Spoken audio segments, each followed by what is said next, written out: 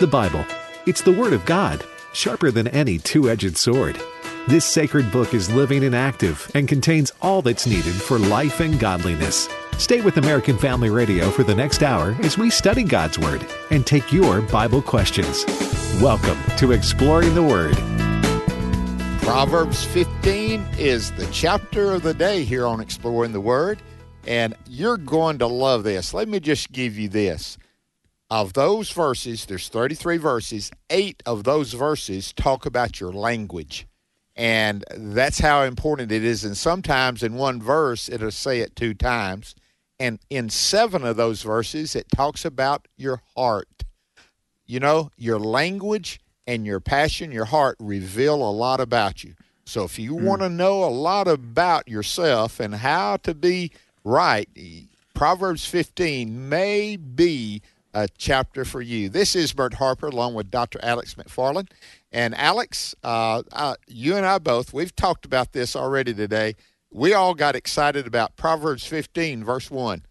We did. It is a great verse, isn't it? Well, it's a great verse and a great chapter. And, I mean, think about this. 25% of this entire chapter deals with the words we use, language.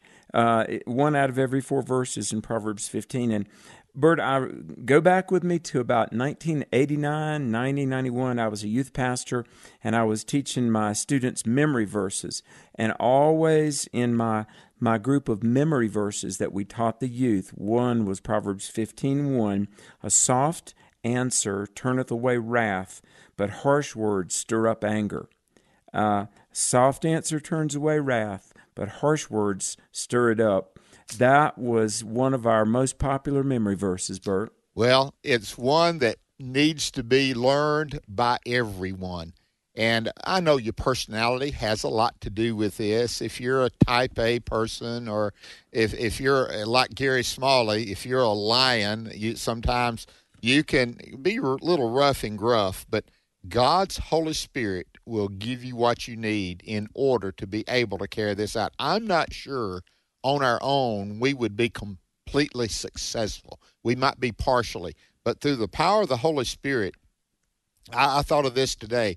The book of Proverbs and its admonition and its encouragements for wisdom, for your language, for your passions, your heart, through the power of the Holy Spirit, I want to tell you, He can give us the victory, because the victory is in Christ Jesus, and He sent His Holy Spirit to dwell in us that we could carry out His purpose in our lives. Alex, so combine Proverbs with the filling of the Holy Spirit, I think that's a pretty good combination, brother.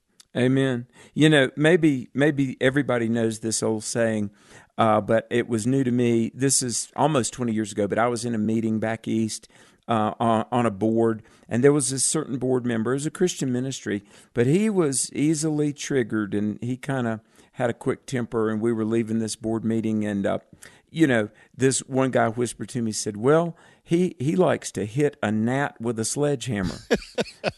And I had never heard that saying before. But I had not either. Verse 2 says, the tongue of the wise uses knowledge aright, but the mouth of fools pours out foolishness. Now, you can say the truth, but maybe say it in a less than ideal way. And I've often thought about that, the way we use words. You don't want to hit a gnat with a sledgehammer, you know? Yeah. That's called overkill. That's overkill. Yeah, it really is. And so knowledge is good, and then knowledge dispensed with wisdom. And I'm just going to say, we need to let the Holy Spirit of God guide the way we talk to other people. Now, verse 3, the eyes of the Lord are in every place, beholding the evil and the good. Just within this dialogue about words and language, there's this gentle reminder, remember, God is watching. God, I'm going to say it this way, because the Bible says every idle word will give an account of in the day of judgment. Yeah. Bert, the tape recorder is running, isn't it? It really is. And that is, I have to, every idle word, that's kind of scary. I don't care who you are.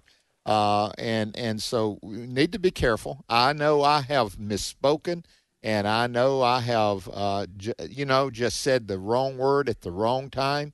And I say, oh, God, I know what Bert Harper is capable of. I desperately need your Holy Spirit. Even today, I understand that today, a reality. But I could not help but think, and we got to hurry, but I could not help but think of Jonah trying to get away from the Lord. And his eyes is everywhere. You can't escape him to the height or the depth or out in the ocean. You're just the eyes of the Lord.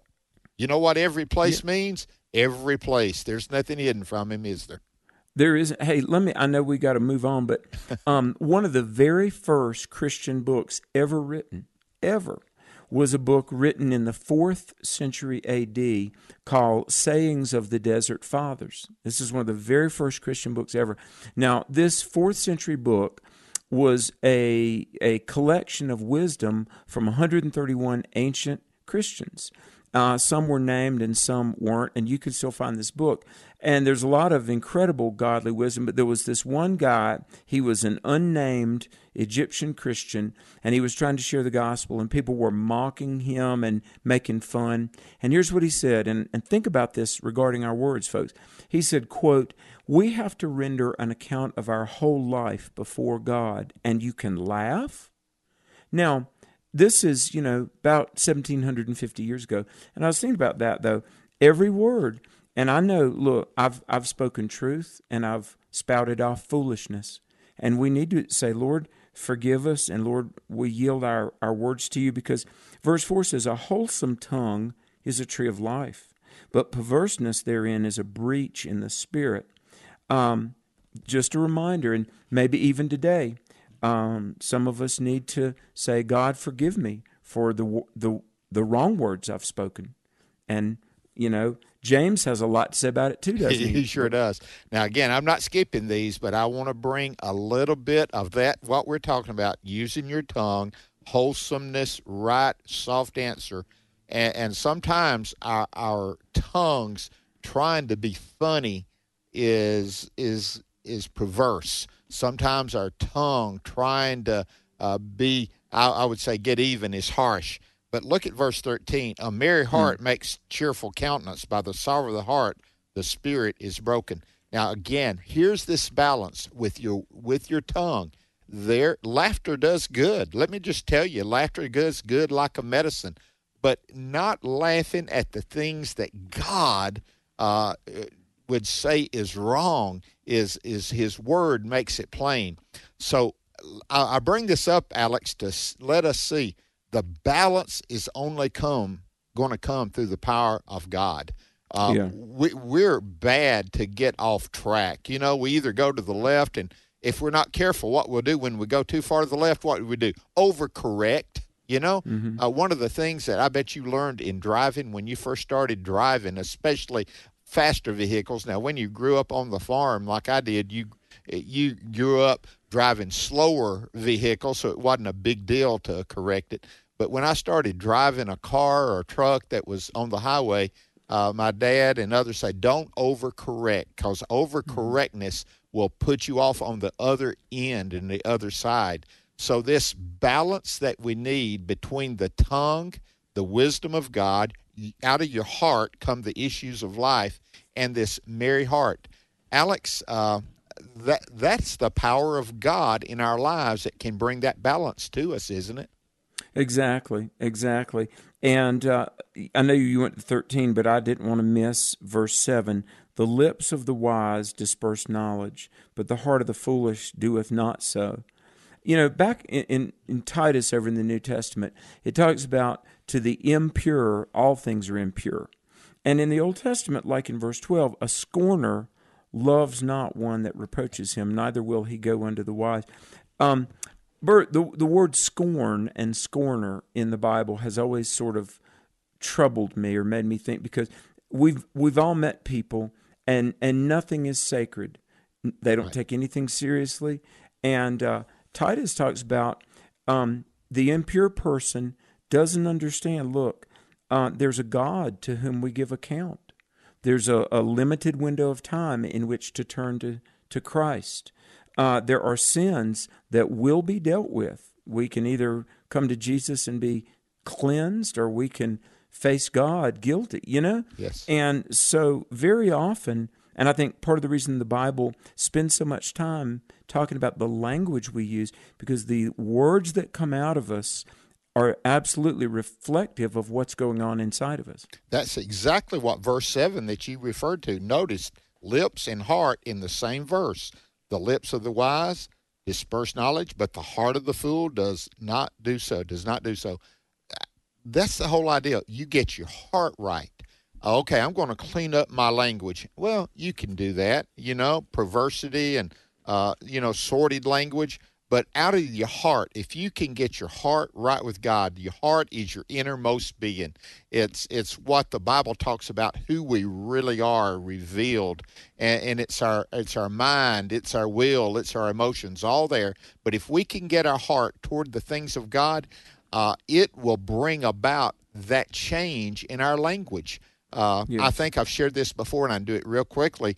A man in my community that I grew up with, we was in a great revival. God was working, and the pastor and the evangelist challenged to pray for the most needed person that needs Christ most that you know about. And I knew this man that every other word in his mouth seemed to be a curse word, was a cuss word. It was horrible. And that was the man I was praying for. On Friday night, I saw that man walk the aisle, give his heart to Jesus. And he said, everybody here knows how I talk. I need God's help to help clean up my language. He got his heart right. Guess what else followed? The clean language. And Amen. So get your heart right. And I just want to tell you, that's what Proverbs 15 is about, Alex. It is my heart, as I said, in 7 different verses, your language in 8 different verses. Half of this is about what you're thinking and then what you're saying. And yes. Do you agree, get your heart right, your language, that can follow and should follow?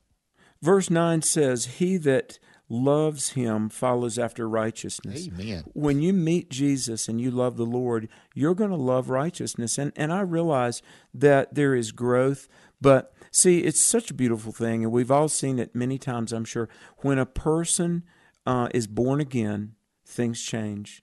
Habits change, priorities change, your language will change. Now, and I know there's a break coming, but listen to this. Verse 8, the sacrifice of the wicked is an abomination to the Lord, but the prayer of the upright is his delight. Bert, whenever these pro-abortionists have a church service, I think, the sacrifice of the righteous is an abomination to the Lord. If you're going to name the name of God, you better also live according to his word. His word is settled in heaven. It is right. You do not deviate it. You stay with God. And we're going to be back with more right after this break. This is Pause to Pray, a chance each day to stop down from the daily noise of life and pray for our country's leaders. Today we pray for Phil Murphy, Governor of New Jersey. He is the state's 56th governor and a former U.S. ambassador to Germany. Galatians 6:9 reminds us of the qualities of a good leader. Let us not become weary in doing good, for at the proper time we will reap a harvest if we do not give up. Right now, with this in mind, let's pray together. Almighty God, we ask for guidance for Governor Phil Murphy as he leads the people of New Jersey. We ask this in Jesus' name. Amen.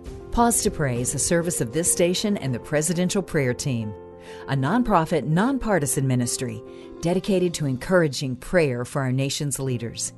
To learn more, go to pausetopray.org. Dr. Tony Evans says if you hear about God's blessings more often than you experience them, there may be a reason why. We'll discover what it is as we spend 2 minutes with Tony.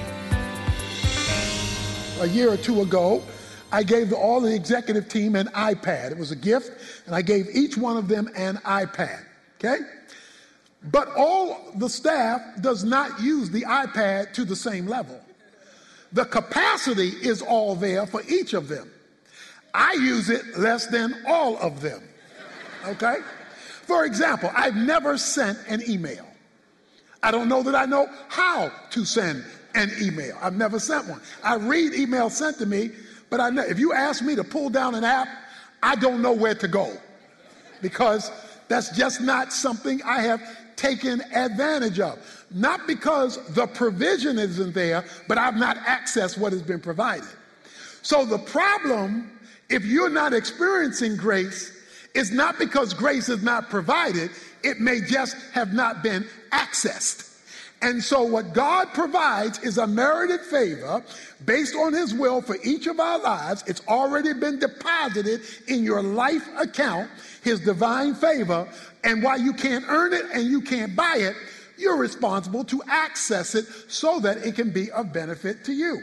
However, if you're not used to looking at life through the lens of grace, operating through the lens of grace, then you're not used to getting all the benefits that grace has to offer. Learn more about the benefits of using God's blessings and resources His way.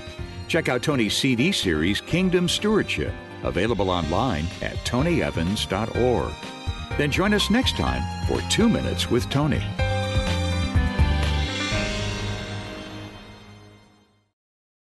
In him we were also chosen, having been predestined according to the plan of him who works out everything in conformity with the purpose of his will.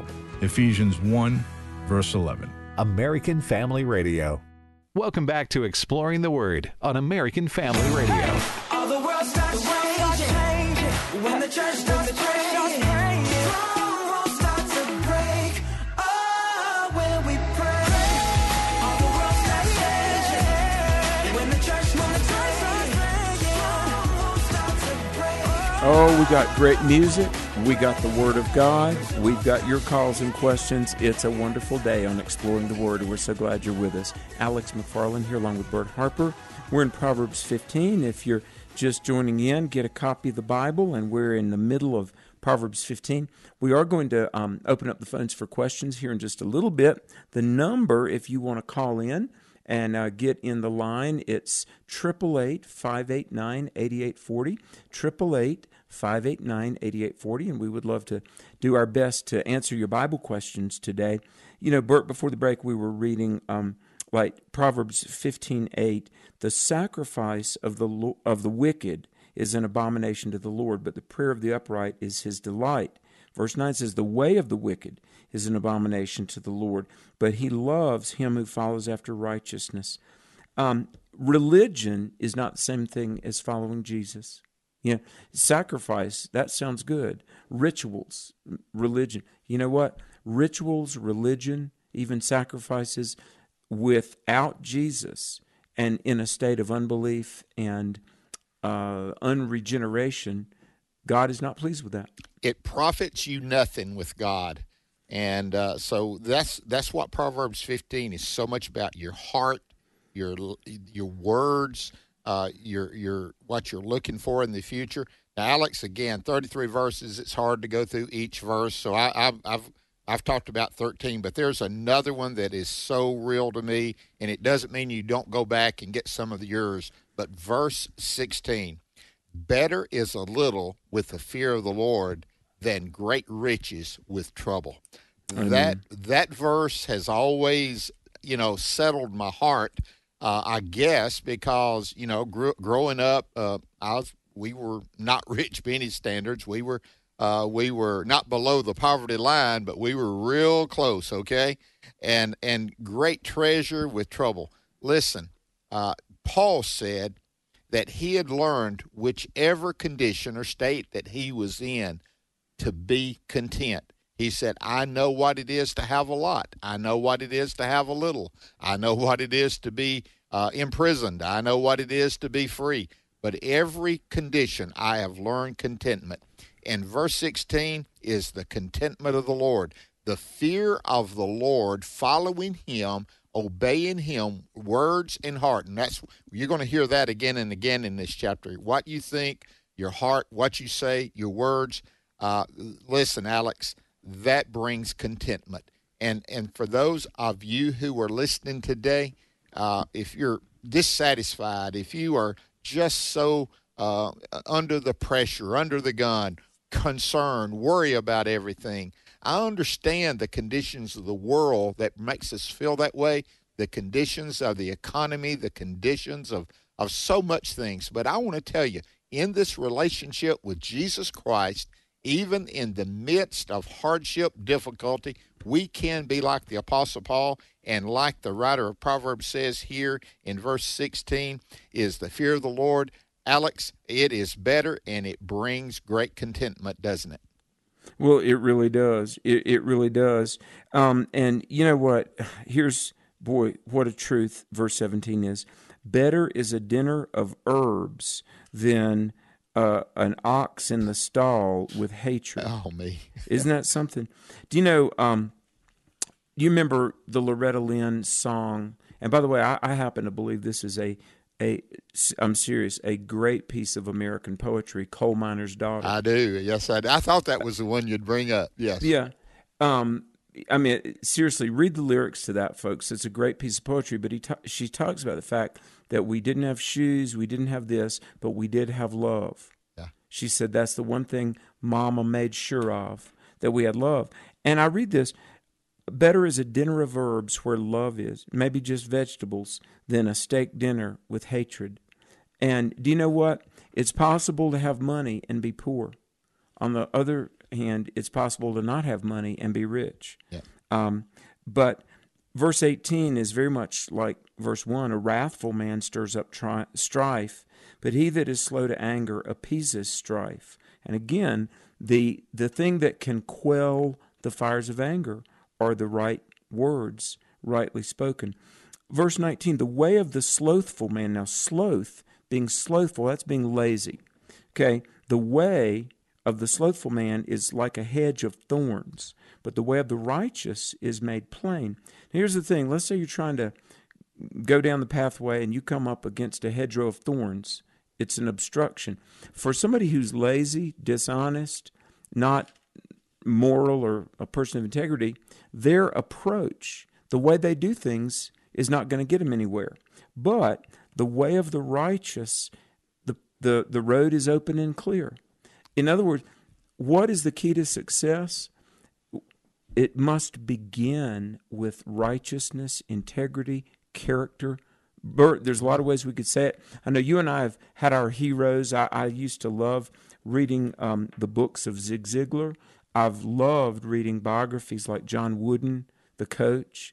And a lot of these people in various different fields, but they would say, okay, you got to know your stuff. There's got to be some skill set.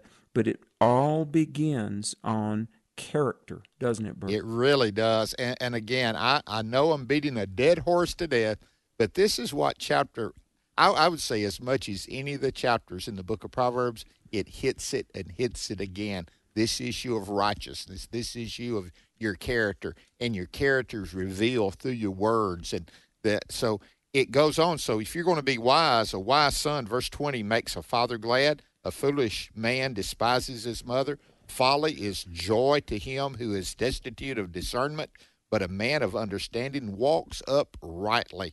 And that brings us to verse 22, and I wanted to say a little bit about that. Without counsel, plans go awry, but in the multitude of counselors, they are established. Again, let me say this. You'll hear that thought again and again about getting counsel, about getting those who would help you. Accountability is one of the most important things in the Christian life, in your walk. Jesus sent them out two by two. Yes, to encourage one another, but also to hold them accountable to one another. And we went over this the other day about John Wesley and his 20 questions and about asking those questions to your peer group. And then I talked about how Chuck Swindoll developed it down to 7. And I think I want to share this. The seventh question on Chuck Swindoll's questions that the accountability groups asked one another. Have you looked at inappropriate material? Have you done your finances correctly? Have all those questions? And the last question, have you just lied? Alex. So the whole idea: don't lie to yourself. Don't think more highly of yourself than you ought. But also understand what God's done in your life. When we read Proverbs 15 and we see what God is saying, this is what I desire for you. I desire wisdom for you. I desire knowledge. I desire a well-spoken word for you. It comes into this relationship just like you started off, not in ritual, not in religion, but in this relationship that we have with God, where God himself enters into our lives through the power of the Holy Spirit, Alex. That is the power of God. He knows on our own there's no good thing, but in him we have life and godliness. And so out of that comes the righteousness, the character, the language. The language kind of reveals that character, doesn't it? Well, it really does. It really does. The words we use, the words we choose, and not only what we say, but how we say it. And I think we all know that there's a gracious way to say things. There's a harsh way to say things. Going down there, if we could, and by the way, I love verse 22, the multitude of counselors. Verse 23, a man hath joy by the answer of his mouth, and a word spoken in due season, how good it is. We get a phrase, and it's the phrase timely, and this comes right out of the Bible. Somebody might say, hey, I got that phone message, and it was so timely, whether it be a word of encouragement. And by the way, do you know that is a ministry that you can embark on, to be an encourager, to be a Barnabas, how good it is. Go over there, if you would, and verse 26. For the third and final time in this chapter, we see the word abomination. And let me that's a powerful word. Abominations are things God is not pleased with. The thoughts of the wicked are an abomination to the Lord, but the words of the pure are pleasant words. Now, it says that the religious activities of the wicked are an abomination to the Lord. The lifestyle, verse 9, is an abomination. Here in 26, even the thoughts of the wicked person. And I'm just going to say it. We're living in a time when that which the Bible soundly condemns is being pushed in education, in media, in government. And all of this immorality, to God, it is abominable. Now, God will forgive, but we've got to admit our sin and turn to him. Amen. Alex, when you see that, I want to ask you, do you think about Noah's day? Their thoughts were evil continually. That's what it amounts to, Alex. Listen, if the people of Noah's day looked at America, they would say, you people are messed up. I mean, we are.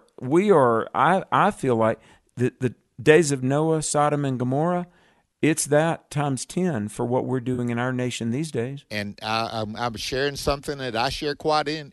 It's identity.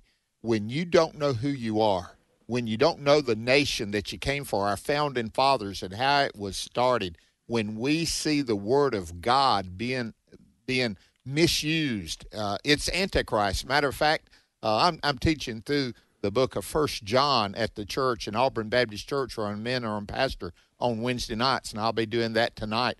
And in the spirit of Antichrist, you know what John said? The spirit of Antichrist is with us already. In other words, even in John's day, before 100 A.D., there was the spirit of Antichrist against Christ, anything but Christ. We're living in a day when that is amplified because of mass communications. It is amplified because of the number of people. It is amplified because that spirit has tried to enter into every area of our society, and you've already mentioned education, government, entertainment, economy, and now even in the wokeness in churches that are going over, it's okay for you to change your identity of who you are. If you're not happy with being a male, just declare yourself female, or vice versa. And so, Alex, that is exactly word. Now, listen, the way verse 24 says, the latter part, that he may turn away from hell below. Listen, that's why we're preaching it. That's why we teach it, because we want folks to avoid this judgment, this torment, and it's only through Christ. There's no other way. You can try to clean up your act, but that's only just a cleaner position to go to hell in. And I know that's rash, but listen, cleaning up your act doesn't save you. It is a relationship with Jesus Christ, and as we've said here in this Proverbs 15, You get your heart right with God, and then watch what happens with your life, your language, your love, all of those L's, Alex. You get your heart right with God, don't you? Well, you really do. By the way, and I want to read this, but verse 27, he that is greedy of gain troubles his own house, but he that hateth gifts shall live. This is talking about bribes. Yep. If you're greedy so that you can be bought, you're going to be troubling your own house. But if you are a man of integrity, you can't be bought. That's going to be life and blessing to your house. The heart of the righteous studies to answer. In other words, you think before you speak. But the mouth of the wicked pours out evil things. The Lord is far from the wicked, but he hears the prayer of the righteous. Praise the Lord. The light of the eyes rejoices the heart, and a good report maketh the bones fat. In other words, it's encouraging to us. Now, I got to say this in 31 and 32 and 33. For the fourth and fifth times in this chapter, we hear about being teachable, receiving instruction.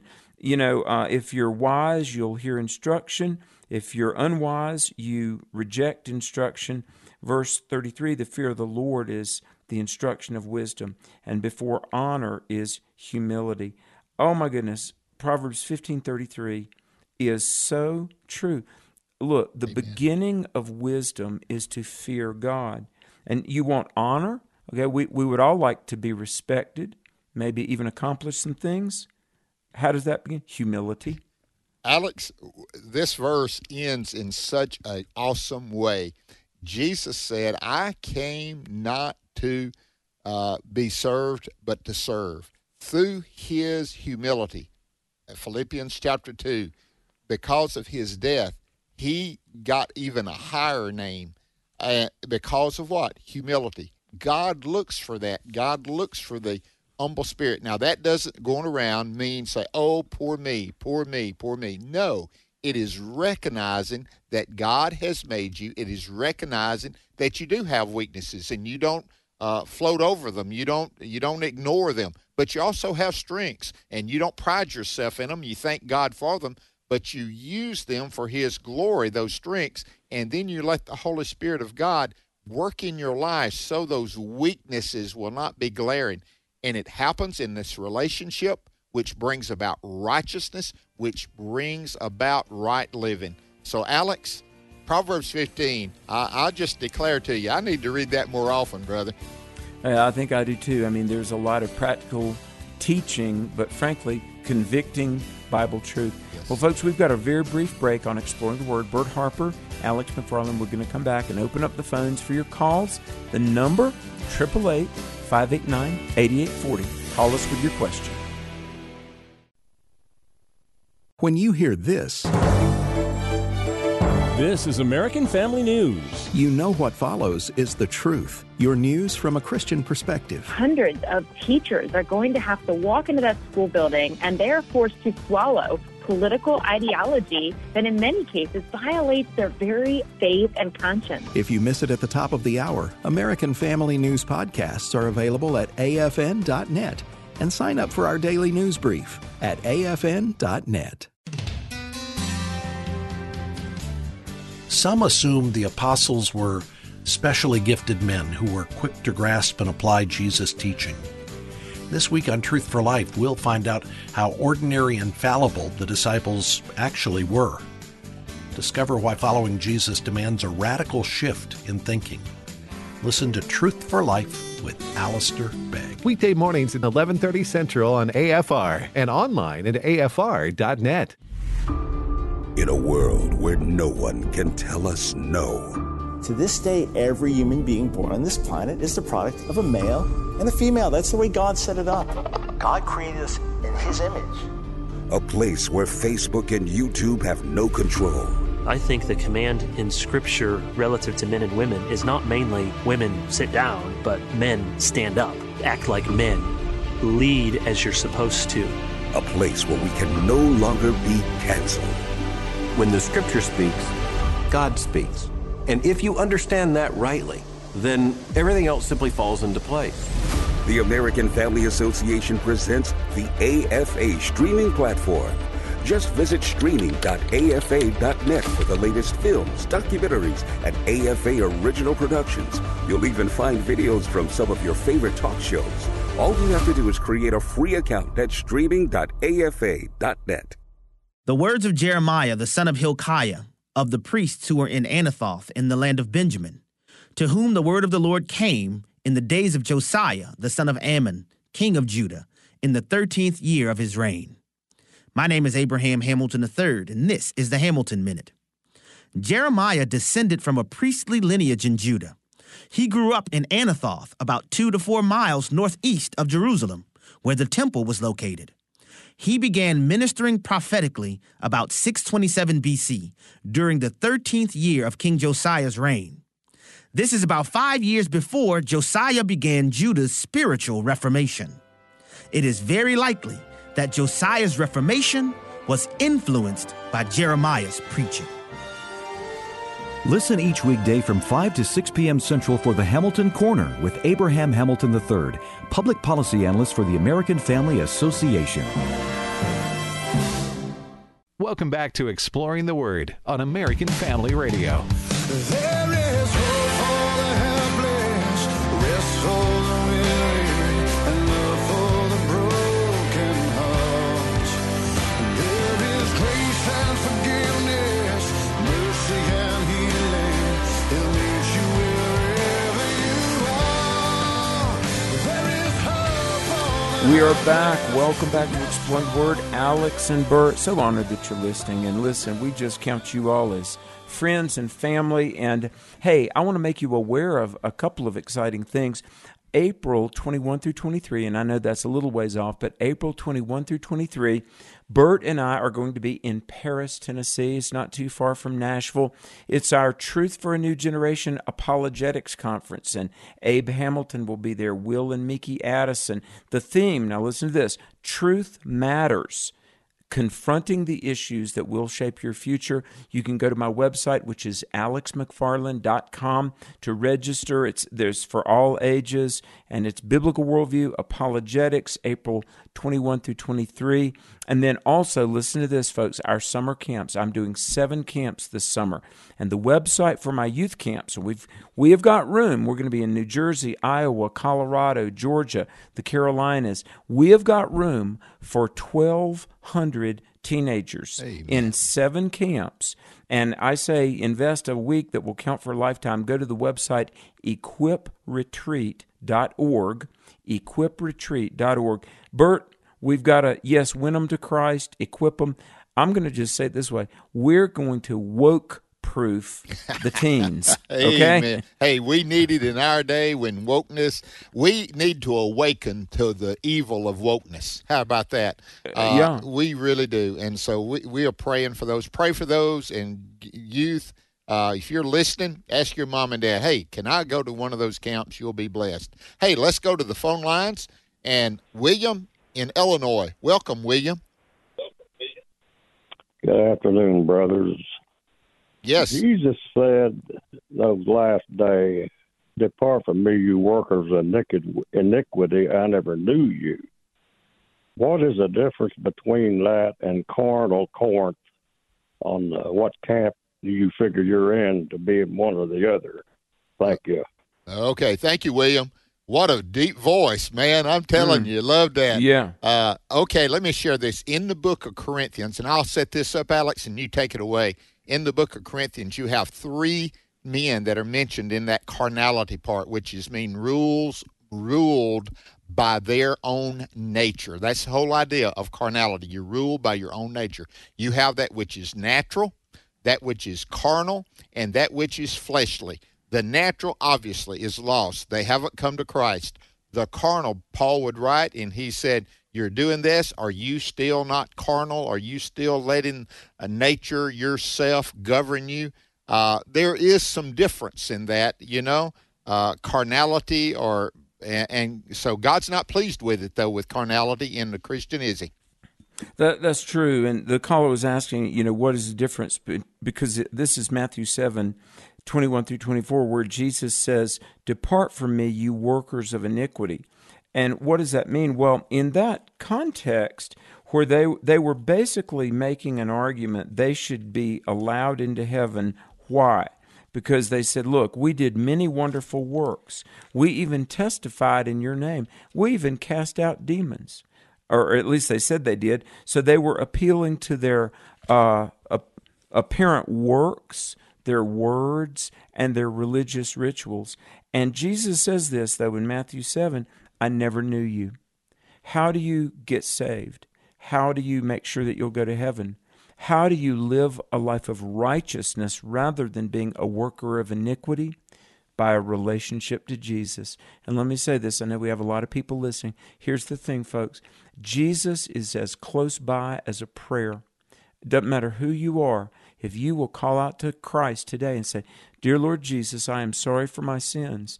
And Lord, I believe you're the Son of God, and I believe you died on the cross for me. Dear Jesus, please wash my sins away and save me. Do you know, Bert, anybody who sincerely prays that today and asks Christ for eternal life, that gift of salvation can be theirs today. Folks, in the next 1 minute, you can call out to Christ, and he will hear you, and if you ask, he will save you. And if you need more help and someone to pray with you, we have partners waiting for you as well. You can call 1-800-NEED-HIM, 1-800-NEED-HIM. They'll pray with you. They'll help you. And if you have questions about what Alex just said, you don't have to have questions. You can call out the Lord right now. But if you need help, 1-800-NEED-HIM. Let's go to Texas and talk to Tom. Welcome, Tom. Thank you, Bert. I have a question. I read something recently, and it was in a book, actually, and it was making a correlation between Isaiah 9:10 and September 9th, 2001. Yeah. I just wanted to get y'all's thoughts. Well, was it Jonathan Cahn and Harbinger? Yes, sir. Okay. If you read that, Alex, I found it. There's some very great similarities. Does he stretch some? I don't think he stretches a lot but you see those things approaching. What you see in Isaiah is the day approaching when they would fall. You know, in what he was trying to relate it to our day, we need to open our eyes to see that if we don't come back to God, there's going to be something to pay for, isn't there? Well, yeah, and let me say this, and I appreciate Jonathan Cahn, I really do, and you and I have interviewed him at NRB and things like that.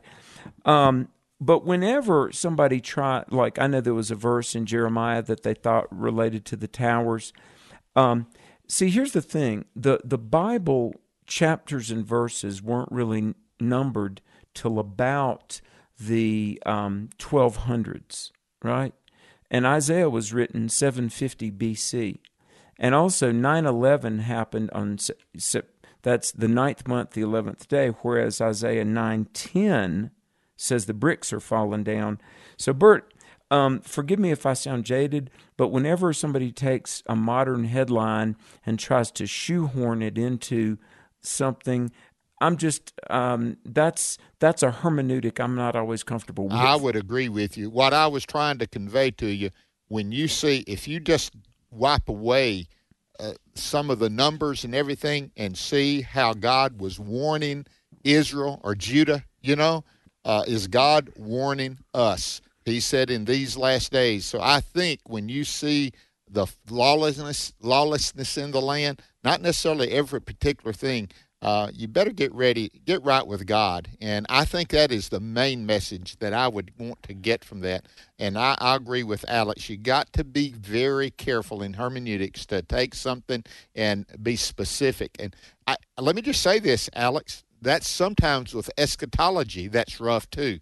And Yes. That's the reason you and I say, and we've said it again, we, in eschatology, things of the future, you better have some grace in there because I agree with a guy that helped mentor you, Chuck Colson.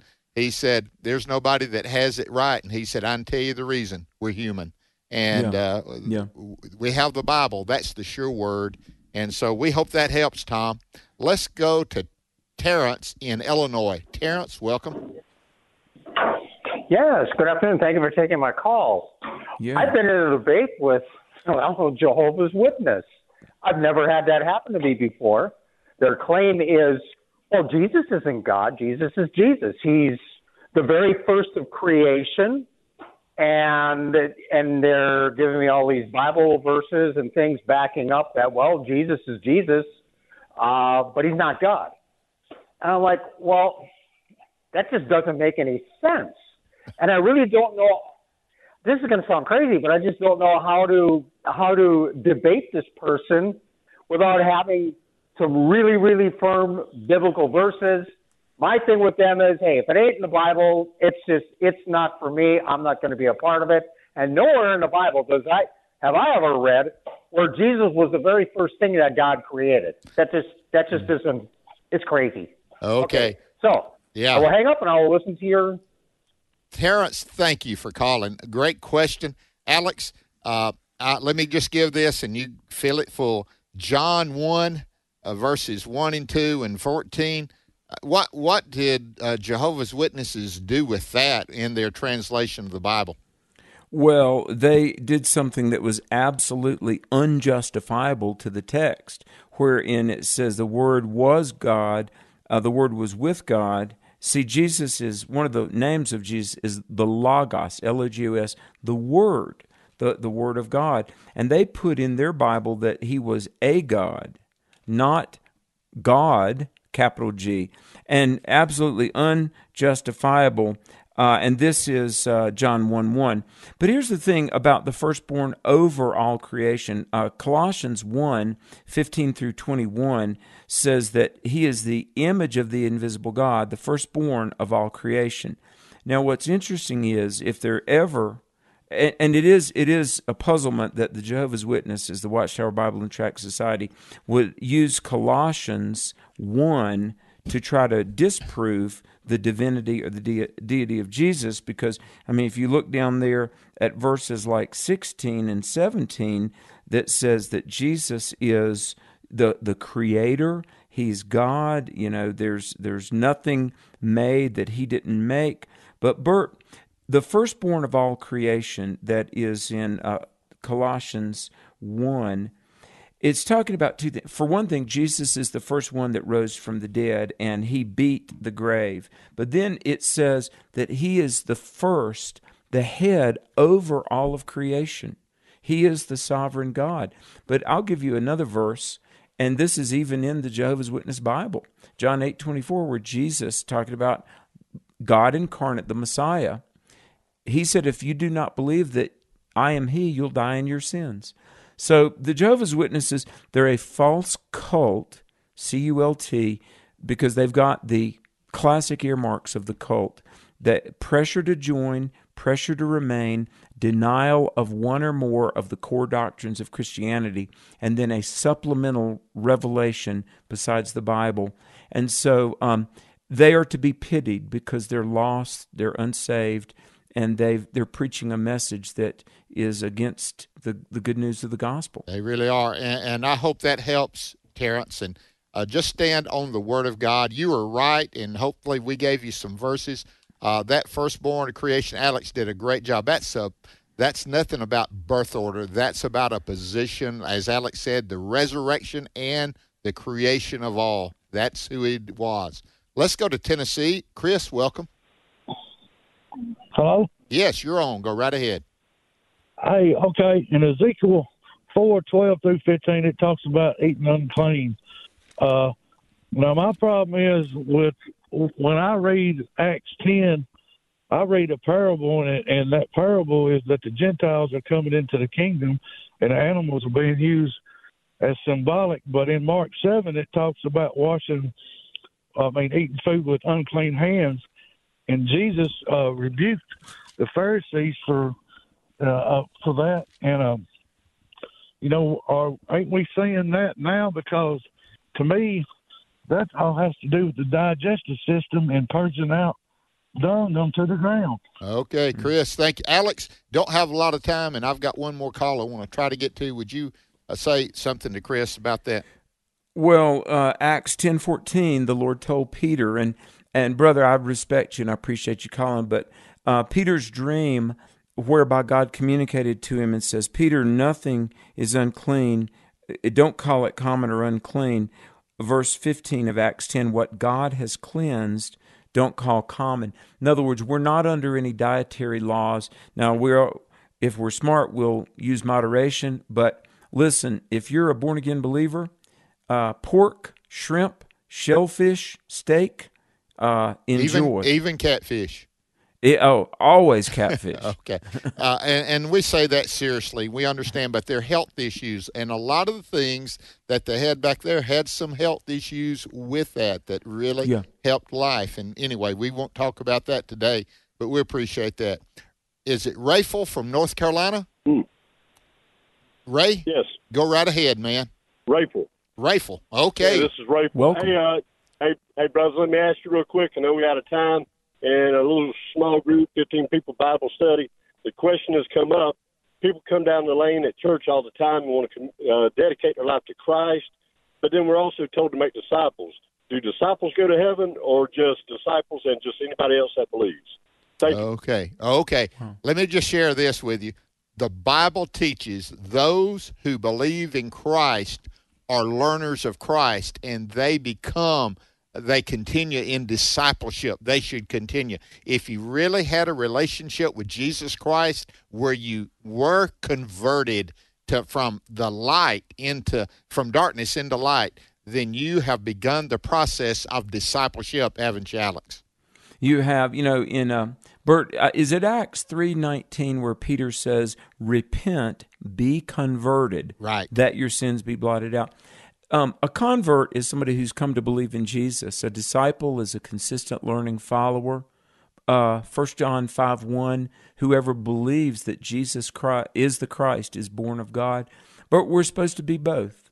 There's the Christian birth, the minute I put my trust in Jesus. But then the rest of life is growing, learning, following, being a disciple. I became a believer, and henceforth I am a disciple. Is that a fair way to say it? That is a fair way to say it. And let me just share with you, if you're sitting and not going forward, you are slipping back. It's backsliding because Lee from North Carolina, I love your question. We're not going to be able to get to you. Man, we appreciate it. Call back. But he had about regarding backsliding.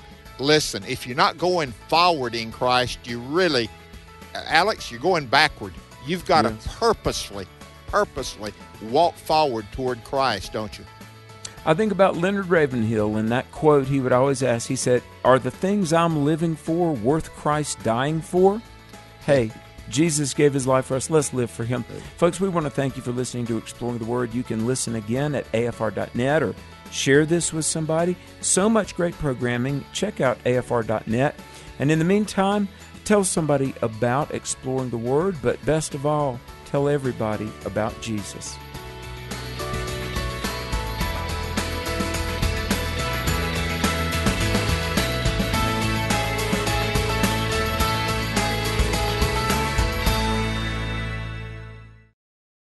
The views and opinions expressed in this broadcast may not necessarily reflect those of the American Family Association or American Family Radio.